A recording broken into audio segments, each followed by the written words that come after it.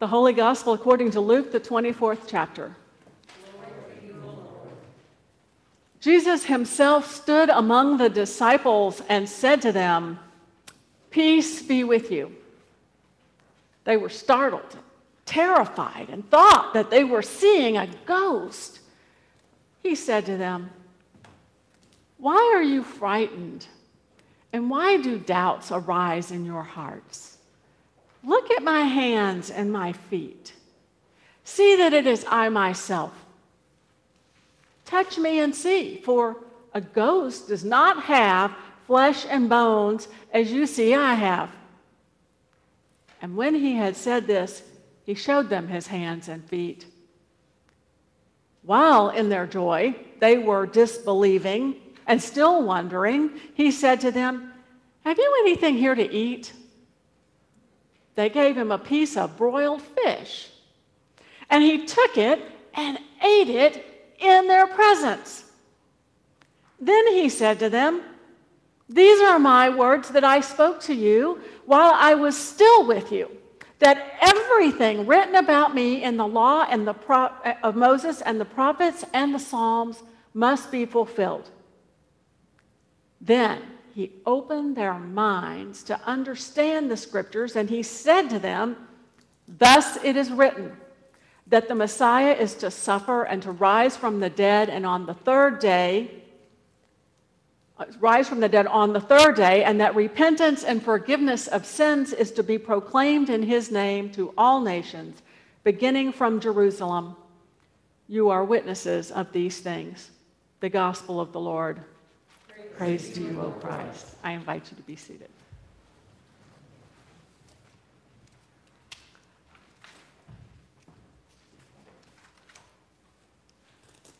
This past year has offered us a lot of practice in focusing on what we couldn't do and what we didn't have, right? We can't go out. We can't travel. We can't eat at our favorite restaurants. We can't go to the office. We can't go to the movies. We can't gather for worship or for quilt group or for book club or for men's group or for prime timers or pub theology or Sunday school or even for coffee. We can't make our Saturday's Miracle breakfast. We can't sing, we can't hug, and the list goes on, right? And then there's just the usual stuff, like we don't have enough space. We may not have enough volunteers. We may not have enough money. We don't have enough young families. We can't send more money to the Senate, even though God just sold our lots and put $500,000 into our bank account, because if we give $50,000 away, we might not have enough for the future. Because no matter what we have, we always think it's not enough and that we're going to need something else. That's just human nature. It's human nature to think that we could be better, that we could somehow do better, that we could really succeed if we just had something else. Marketers exploit that every day. Marketers tell us, if you just had our product, our seminar, our weight loss program, our investment program, then you'd be happy and successful and all would be well. Our thing, they say to us, is the only thing you need to succeed. Which is what the serpent told Eve in the Garden of Eden. There she and Adam. There she and Adam were. They're living in perfection, right? The Garden of Eden represents the perfection of creation, surrounded by every kind of imaginable fruit and everything else that's good to eat, and the fragrance of blossoms are wafting on balmy breezes, and the soothing sounds of bird song and babbling brooks accompany them all the day long. And they had one another, and they had God. because the Lord God would join them every evening in the garden and take walks with them and talk with them. So when you think about it, every evening at sundown, they had an opportunity to ask God any question they wanted and to receive direct help and advice. But instead of focusing all that they had, all that God had given them, not to mention the very power and presence of God, Adam and Eve fixated on the one thing they didn't have, the fruit of the only God-forbidden tree, which the serpent said would give them knowledge. If you just had that fruit, the serpent said, imagine what you could be. We are often blind, and we miss all that we could be doing and enjoying because we're always discounting and ignoring the possibilities and the potential that could be unleashed by what we already have. You maybe heard the story of the feeding of the 5,000. One day in Galilee, a crowd of thousands of people have gathered to hear Jesus teaching. It gets to be evening. The apostles tell Jesus just before sundown, it's getting dark, send them all home, send them away so they can go and get something to eat. And Jesus said, you feed them. And the disciples look around and they look at him in shock and they say, we haven't got enough food for all of these people. Besides, a year's wages wouldn't buy enough. There it is again, focusing on what we haven't got. So Jesus tells them to go out and find out what they do have. And then he says he wants them to come back with an inventory, and this time he'd like to know what you have, not what you don't have. So they go out into the crowd, and a little while later they come back and they say, well, here's what we've got. We've got 5 loaves of bread and 2 saltfish. And of course, they also have Jesus, which is no small thing. And he breaks the bread and he passes it to the people, and everyone eats, and they have more leftovers than they could possibly carry. But we are always forgetting about the presence and the power of God to turn a little bit into a lot. On the first Easter, 2 disheartened disciples, Cleopas and somebody else, are walking down the road to Emmaus. Emmaus is where they live. And as they walk along, they're joined by a stranger who asks them, what are y'all talking about? And they say, what? Haven't you heard that how the one that we thought was the Messiah has been crucified? And besides all that, it's been 3 days.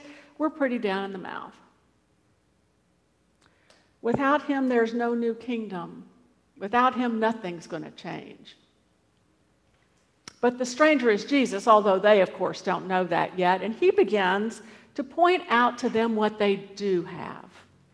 He directs their attention to what they have, to the scriptures, the writings of the prophets, the promises of God, and Jesus' own promise that he would return.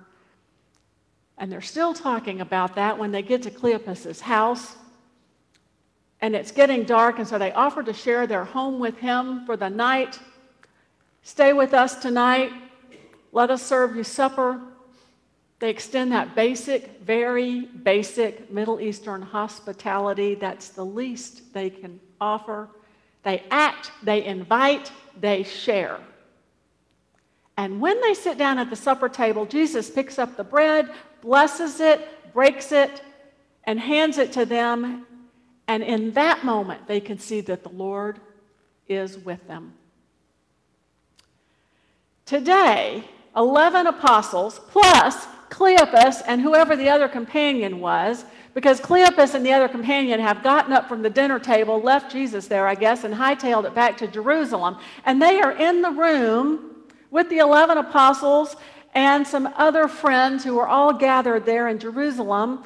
And Cleopas and this traveling partner are telling the others about their experience, and everybody's talking about what could this mean. And suddenly Jesus appears and he shows them his hands and his feet, and they don't know what's happening, and they're terrified, and they think he's a ghost, some phantom, some spirit out of the netherworld. It can't be Jesus. He's dead. This is impossible. And Jesus asks them, have you got anything to eat? What have you got? That's always his question. What do you have? And they offer him some broiled fish, and he takes it and eats it. And every time we offer Jesus what we have, he does something amazing with it. Like suddenly they realize this is no ghost, but the resurrected Son of God. And then he tells them to get moving, to take some initiative. He says, be my witnesses. And he tells them to go and to think big and to do the impossible, to go into all the world. The whole world. That's our mission statement. To go into all the world, beginning with Jerusalem, with where we're at right this minute, proclaiming the risen Christ. 5 loaves and 2 fish feed 5,000 plus people. A dinner guest is suddenly revealed as the risen Lord. Scripture begins to make sense when it's shared with the stranger. 13 negative apostles and disciples in an inner room go dashing into the streets on Pentecost, healing the lame and the sick, preaching in every known language, inspiring thousands of people to be baptized, and then they head out with courage and passion, witnessing to all the world, and the church is born. And following this Pentecost moment, there is not a single pessimistic note anywhere in the New Testament. It's time to start using what we have, to go big with our plans, and to trust the power and the presence of God to do amazing things with us. So let's start a new list. Let's list all our assets. Let's list all the things we do have and all the things we can do, and maybe take a leap of faith. During 2020, God's been doing some pretty amazing things, and maybe we haven't been paying attention. We've been looking past the fruit all around us, the one thing we think maybe we still need. We have had 6 young couples in the last year contact us, yes, to be married, but more importantly, because they're looking for a church community, a place to get married, but also a place to get involved, to belong, a place to really make a difference. They look at our website, they see all the things we've ever done for other people and how active we've been, and they say, you know, maybe this is the one. We have former Saturday's Miracle Breakfast guests, and for those who are on Zoom or who don't know what Saturday's Miracle is, almost 9 years ago, now actually March was 9 years ago, we started serving a breakfast every Saturday morning, a hot, full buffet spread to anybody who wanted to show up for any reason. We didn't ask questions. You didn't have to qualify. If you were here because you were lonely, great. If you were here because you wanted to help out, great. If you were here because you were hungry, fine, whatever.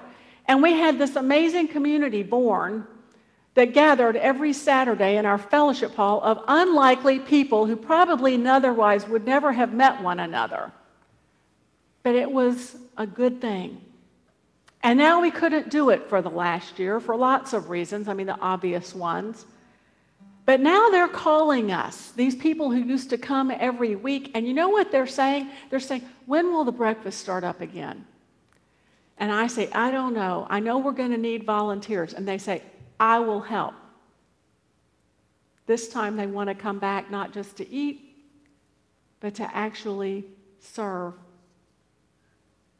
We have over $400,000, I think, in the bank that we didn't have a year ago.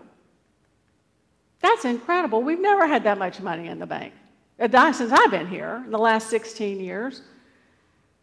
We have inspired visitors with music and with the talent of our musicians, and we're educated and we're literate and we're privileged people. And in this congregation, what do we have? We have people who can sew, and we have people who can build and fix things, and we have artists, cooks, writers, public speakers, teachers, people who love history, people who can throw a party and who know how to make other people feel at home. We have attorneys, doctors, We have salespeople, program managers, fundraisers, recruiters, IT and computer specialists. We have folks who send nice cards and have the gift of encouragement and thoughtfulness, trainers, marketers, people with a heart for the poor, the sick, the elderly, the disenfranchised. We have people that know how to grieve. We have people who know how to live with mental illness. We have a green team that's focused on the stewardship of the earth. We have youth and children who possess energy and who still believe in the impossible. We have an apple orchard. We have engineers who can design things, people with the skills and knowledge to heal and bring wellness, people who understand business and who can manage people and money. We have those who are committed at prayer. We have a new cookbook. We have a building, a place to gather with heat and air conditioning and furniture and electricity and running water and a sewer line and flush toilets, which is more than most congregations in the world can say. We have relationships. We have a place to welcome and a place we can share. We have thousands of people who are not members of this church, but who are willing to join their assets and abilities with ours for the sake of the world. We have the Leewood AA group who are like family. We have Creating Connections who are renting space to us and ministering to autistic children. We have hosted the Mankind Project, men helping other men. We have friends with all the other ELCA congregations here in the city, across our states, across the United States, across the Americas. We have people in congregations around the world, just a phone call or an email away. We have friends and partnerships with Christians in other denominations. We have friendships with people of other faiths. And then there are our own personal relationships. For my birthday, I started a fundraiser on Facebook. I've seen other people doing that, and I named our church as the nonprofit that I wanted to support. And we've already raised $300 in 3 days. I should have asked or set a higher goal. If you did that for your birthday, we might get several thousand. The ELCA is offering grant money. The ELCA is offering money to congregations to start new ministries for the disabled, to improve access for people who are visually impaired, hearing impaired. I mean, can we relate to some of this? To people who maybe have physical or mental challenges, mental health challenges, and we have a lot of personal experience, so the opportunity is there. What if we became groundbreaking leaders who could gather the resources to develop new programs and new resources that would really make a difference to people who were facing these challenges? What if we could do that in this church? What if we set that example and inspired others and could pass that on to other congregations, not just in the ELCA, but of other denominations as well? The ELCA is also offering a little bit of money to help us kickstart and reopen. They are asking us to imagine what we would like to do and then offering to help pay for it. The money is sitting on the table. The only limit is our own imaginations and our own abilities, our own willingness to trust in the power and presence of God. We need to stop thinking about what we can do and instead start looking at what God might want to do with us.